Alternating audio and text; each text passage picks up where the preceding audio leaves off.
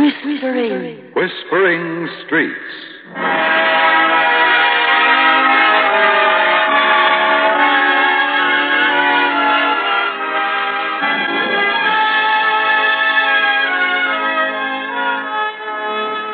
And here is Betty Davis.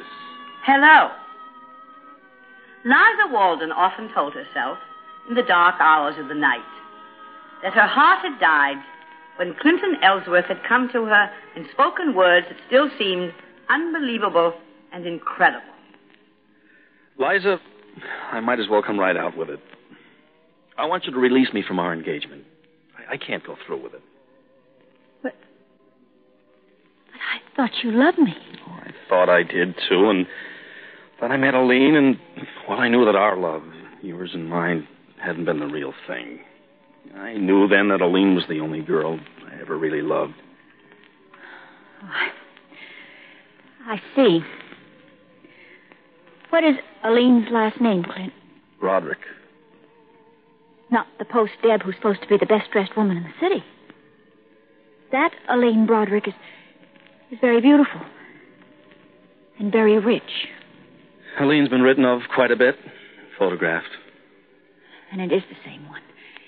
And I'm only a trained nurse. Look, the way I feel about Aline has nothing whatever to do with money. I'm sorry. Don't be too sorry. It's better that you met Aline now than 2 months from now. We were going to be married a month from now. After a month of marriage, it would have been much harder than it is at the moment to give you up. Of course I'll release you, Clint. I wouldn't think of holding you under the circumstances. Go on now, will you? I want to be alone.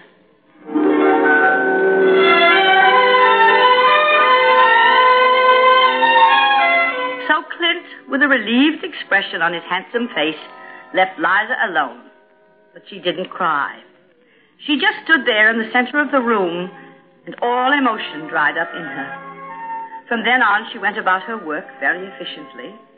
As a nurse, she helped to heal the sick and comfort the dying, and men looked at her with puzzled eyes. And then one day, in a hospital corridor... Miss Walden. Oh, yes, Dr. Curtis. I didn't see you coming toward me. I'm sure you didn't. Miss Walden, how long have we known each other? Well, you've been giving me cases for about 5 years. Mm-hmm. And just how would you classify me? As one of the best surgeons I've ever met. Could you tell me offhand what I look like? Why, you're tall and broad-shouldered, and your eyes... Look at them. What color are they, Miss Walden? They're brown. Your eyes are gray. Star sapphire gray. And your hair is naturally curly, and you have a beautiful figure, and a mouth that was made for laughter and kisses, but you never laugh. Dr. Curtis, I think... Don't stop me now, Liza. I've been in love with you in my own quiet way for quite a while. And I'd like to know if there's a chance. I want to find out if you're as frozen as you seem to be. And if you are, I want to defrost you. Please, Doctor. You must have some life outside the hospital and the sick room. Do you love anybody? I'm not in love with anybody, Dr. Curtis. I was in love once, and I learned my lesson. I'll never love again. You want to take any bets on that? I'll give you odds. Gladly. Don't. You'll lose. When I've made up my mind to win, I seldom lose. How about our patient, Mrs. Monroe? I'm afraid you'll lose her. I hadn't meant to bring this up, Doctor, but she's so pretty and cooperative and so terribly in love with her husband. I'm due in her room right now. And if you can give me any hope at all, well, maybe I could pass some of it on to her. I'd like to say that she has a fighting chance. Anybody, no matter how ill they are, deserves a fighting chance. These blood diseases, these obscure things, if only we could find the answer. Well, we will someday. Maybe that someday will be tomorrow. Thank you, Doctor. You've given me a message to pass along. And you very neatly derailed my conversation about you. Now, perhaps there are some doctors who can talk of love and death simultaneously, but I can't.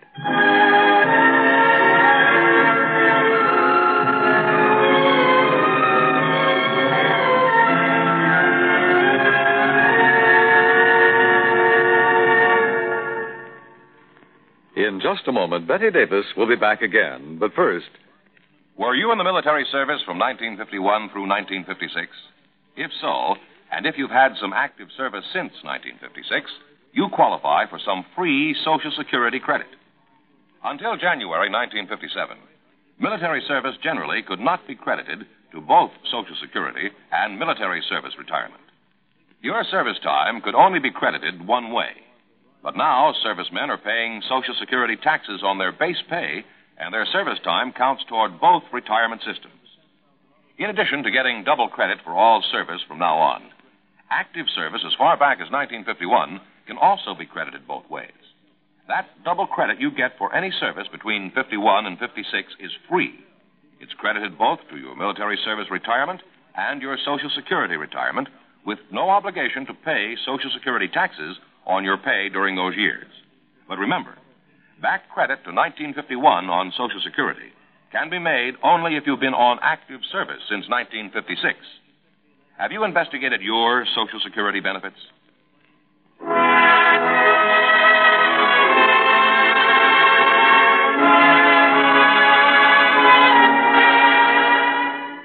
and now back to our story with Betty Davis. So Liza Walden walked off down the corridor and entered the sunny room at the end of it, and managed to smile for her patient, who lay quietly back against her pillows, and who spoke in a whisper. You're a darling, Miss Walden. I'm so glad I have you for a nurse. Why, thank you, Mrs. Monroe. I'm glad I have you for a patient. You're the sweetest thing in the world. What was it they said in that play about a mutual admiration society? We're the president and the vice president, Miss Walden. Aren't we just? Well, I shouldn't be standing here talking to you. I want to pretty you up for your husband. Not that you need prettying up. Oh, but I do. I want Bryce to remember me the way I was before. Oh, yes, Miss Walden, do pretty me up. I need it.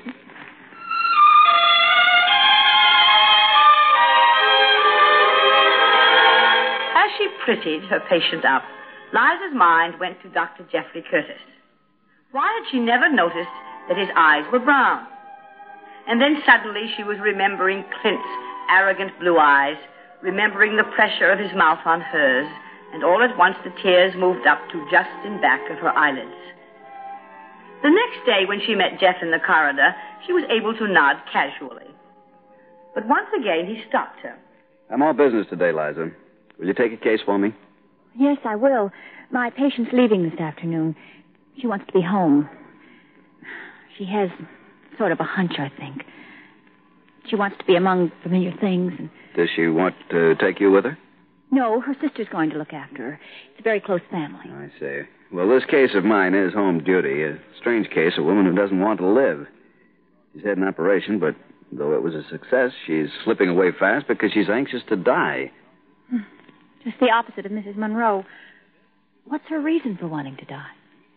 She's very close-mouthed, Liza. She won't confide in anyone. After all, I'm not a psychiatrist. I should imagine it's some domestic situation. Heaven knows she's rich enough. When will you be free? At 11 o'clock. I'd like to run over to my apartment and get some fresh uniforms and things. I can report in the morning. Well, it'll be 24-hour duty if you can stand it. Give me your address. I'll pick you up and take you to the patient. I'd like to introduce you personally. She has confidence in me. As much confidence, that is, as she has in anyone. Well, thanks a lot, Doctor, but I'll take a taxi. I'm driving you over. And if you won't give me your address, I'll get it from the floor supervisor, and that's final.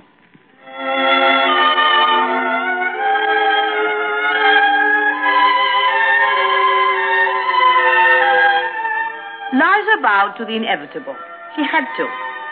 She realized by the time she reached her two-room flat that she didn't even know the name or address of her patient. She washed her hair and had a good night's rest and was all packed when Dr. Curtis stopped for her. She climbed into his car and...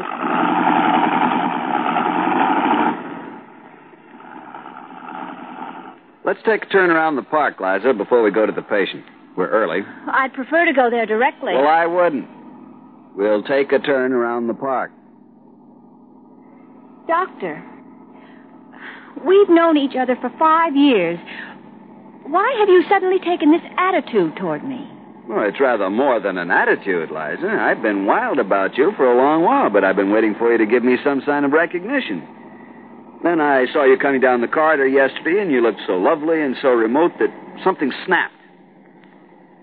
You know, you'd be very happy married to a doctor. You could understand his problem. You could help him when he got in a tight spot. Why are you off man, Liza? Me in particular. Some time ago, I was jilted. I'm still carrying the torch. Even the brightest torches go out in time. Mine hasn't. You didn't tell me the name of the patient. She's a Mrs. Ellsworth, Mrs. Clinton Ellsworth. What? What is it? I'm sorry. I can't take that case. But she's expecting you. Have you anything against the woman? No, but She needs you badly. She's all alone in a big house. Her husband's away on an extended trip. On second thought, I believe we will go directly to the patient. You look more alive than you have in years, Liza.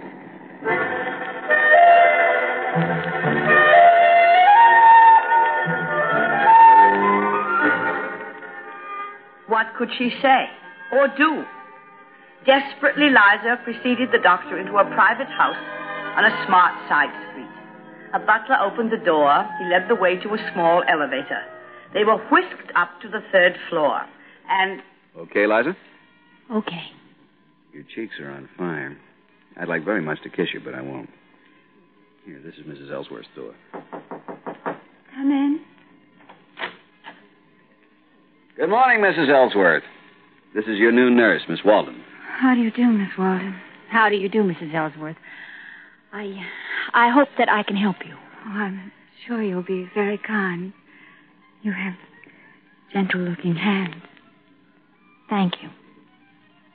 Have you heard anything from your husband, Mrs. Ellsworth? Not for the last 3 days. He's in California. He'll be away for another month. I see.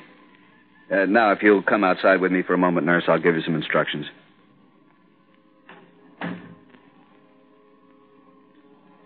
Her husband's the real problem, I think. He didn't even come home when she had her operation, and she might have died on that table. It was extremely serious. I presume that he married her for the money. It's a complete mess. Oh, now for the instructions. Try to make her tell you what's wrong, Liza. I'd rather not. I can only say this. If she confides in you, her cure's in sight. And they say there's no such thing. It's the long arm of confidence. Coincidence? I was just thinking out loud. Dr. Curtis. No, I was right about your mouth. It was made for kisses. But definitely.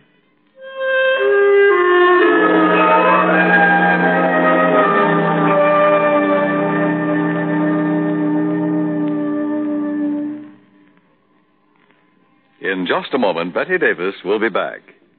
Do you know the story of Happy Mountain? Happy Mountain is the name of an orphanage, a community of hope for the lost children of Korea.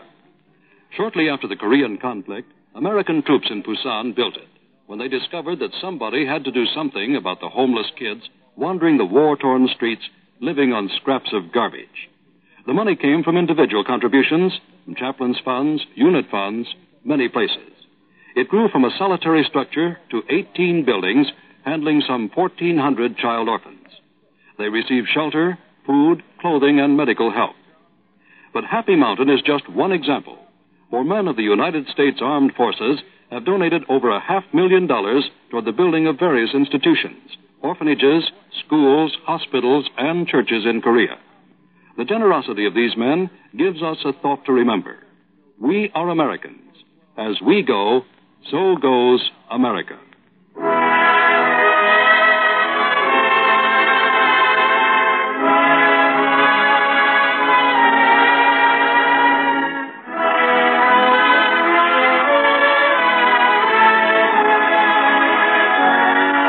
And now, back to our story with Betty Davis.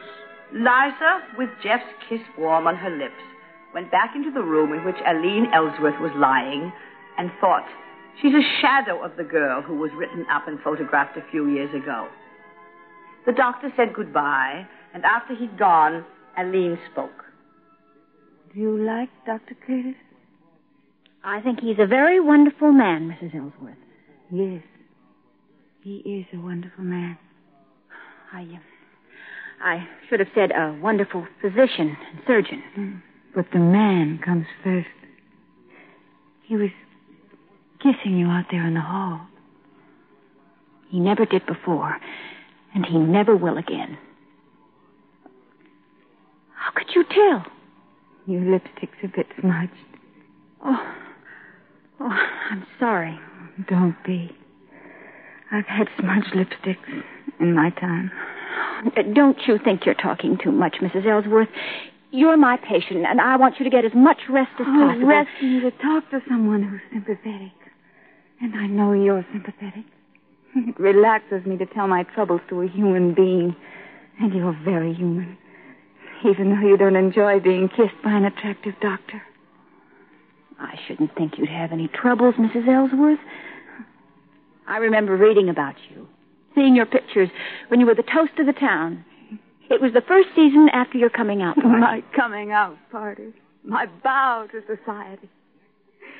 Well, I had my real debut when I came out of a rosy haze of romance and discovered that life and love can be synthetic. Oh, please, Mrs. Ellsworth. I made my bow to adversity when I discovered my husband was a cheat. Mrs. Ellsworth, you must take it easy. No, I must tell this to someone. My husband had his first flirtation, only it was more than a flirtation, for we were on our honeymoon. Women. Rich women like myself, women who worked as secretaries, waitresses. Now, Mrs. Ellsworth, I can't allow you to tire yourself out. I want to tire myself out.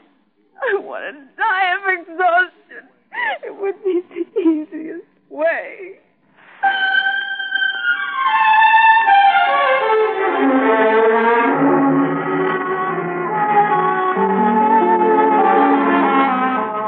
It was ironic the way Liza Walden should learn the truth about Clint Ellsworth, the bitter, disillusioning truth.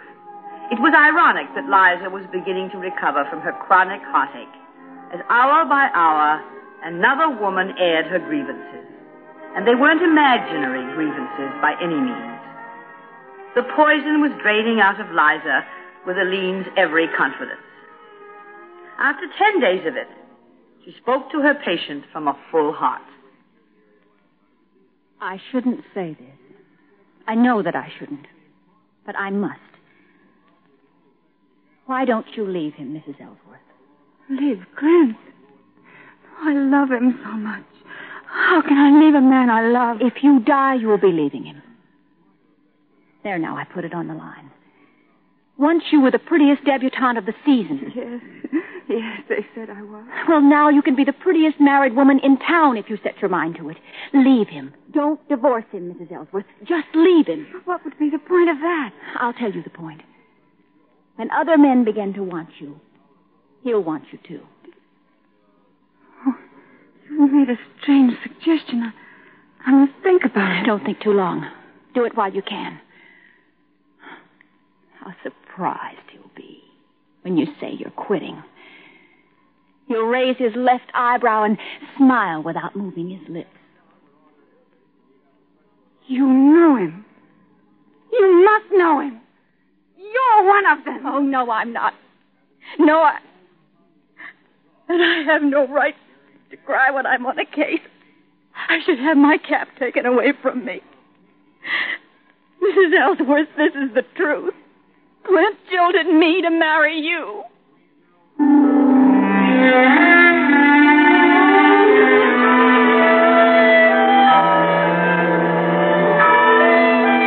Odd that a patient should comfort her nurse. Odd that Liza, with her head resting on the edge of Aline Ellsworth's bed, should blurt out the story of her disillusionment. Especially odd that Liza's torrent of tears finished what her patient's flood of confidences had started.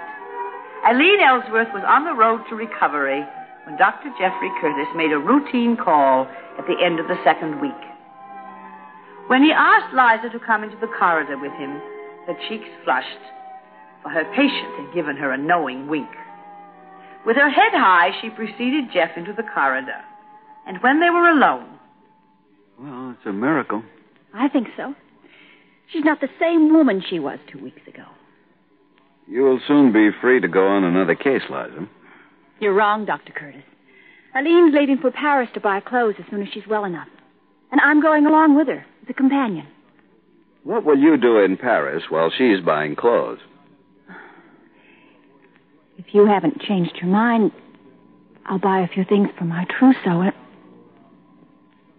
Jeff, how can I finish what I started to say when you're kissing me? Don't finish anything. Start something new. Oh, Liza, darling. This is a second miracle.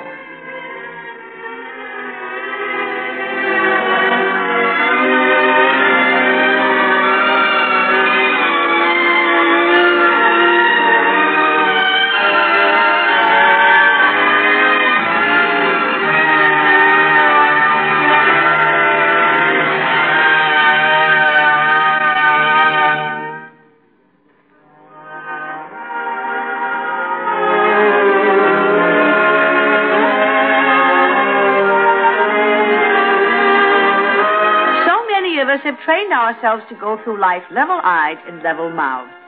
It's a pity to shut away the laughter and the kisses and tears, especially the tears, not only for our own sakes, but for the sake of the party of the second part. Do you remember the pathetic woman who was Liza Walden's patient before she took on Aline Ellsworth? Her name was Celie Monroe, and her case was hopeless. Indeed, she went home to die. But her story didn't begin or end there.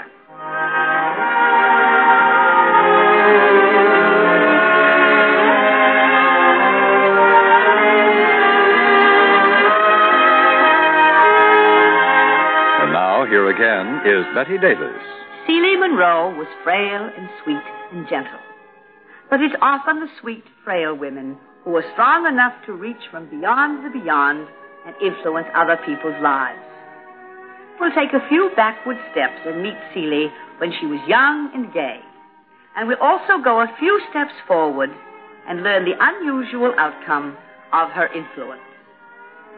Until then, this is Betty Davis saying goodbye from the Whispering Street.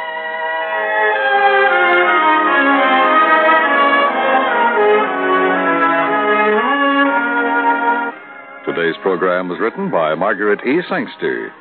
Featured in the cast were Barbara Eiler, Eve McVeigh, Harry Bartell, and Bob Crane. Whispering Streets was directed by Gordon T. Hughes and produced by Ted Lloyd. Your announcer is Dan Cubberly.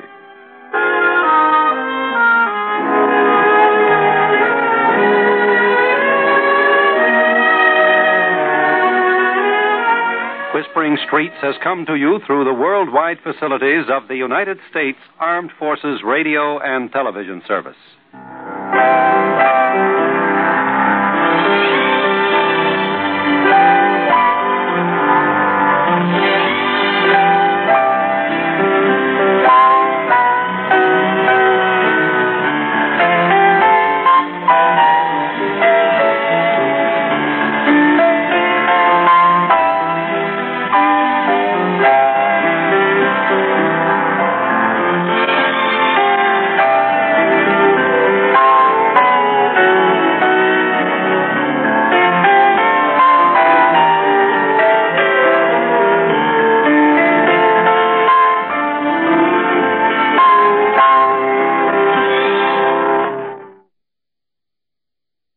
BetMGM has an unreal deal for sports fans in Virginia. Turn $5 into $150 instantly when you place your first wager at BetMGM. Simply download the BetMGM app and sign up using code Champion150. Then, place a $5 wager on any sport. You'll receive $150 in bonus bets, regardless of your wager's outcome. And if you think the fun stops there, the King of Sportsbooks has plenty of surprises in store. Check out daily promotions, same-game parlays, live bets, bets, and so much more. Download the app in Virginia today and get $150 in bonus bets instantly from your first wager. Only at BetMGM. BetMGM and GameSense remind you to play responsibly. See BetMGM.com for terms. 21 plus only. Virginia only. New customer offer. Subject to eligibility requirements. Rewards are non-withdrawable bonus bets that expire in 7 days. Please gamble responsibly. Gambling problem? Call 1-800-GAMBLER. Promotional offer not available in Washington, D.C.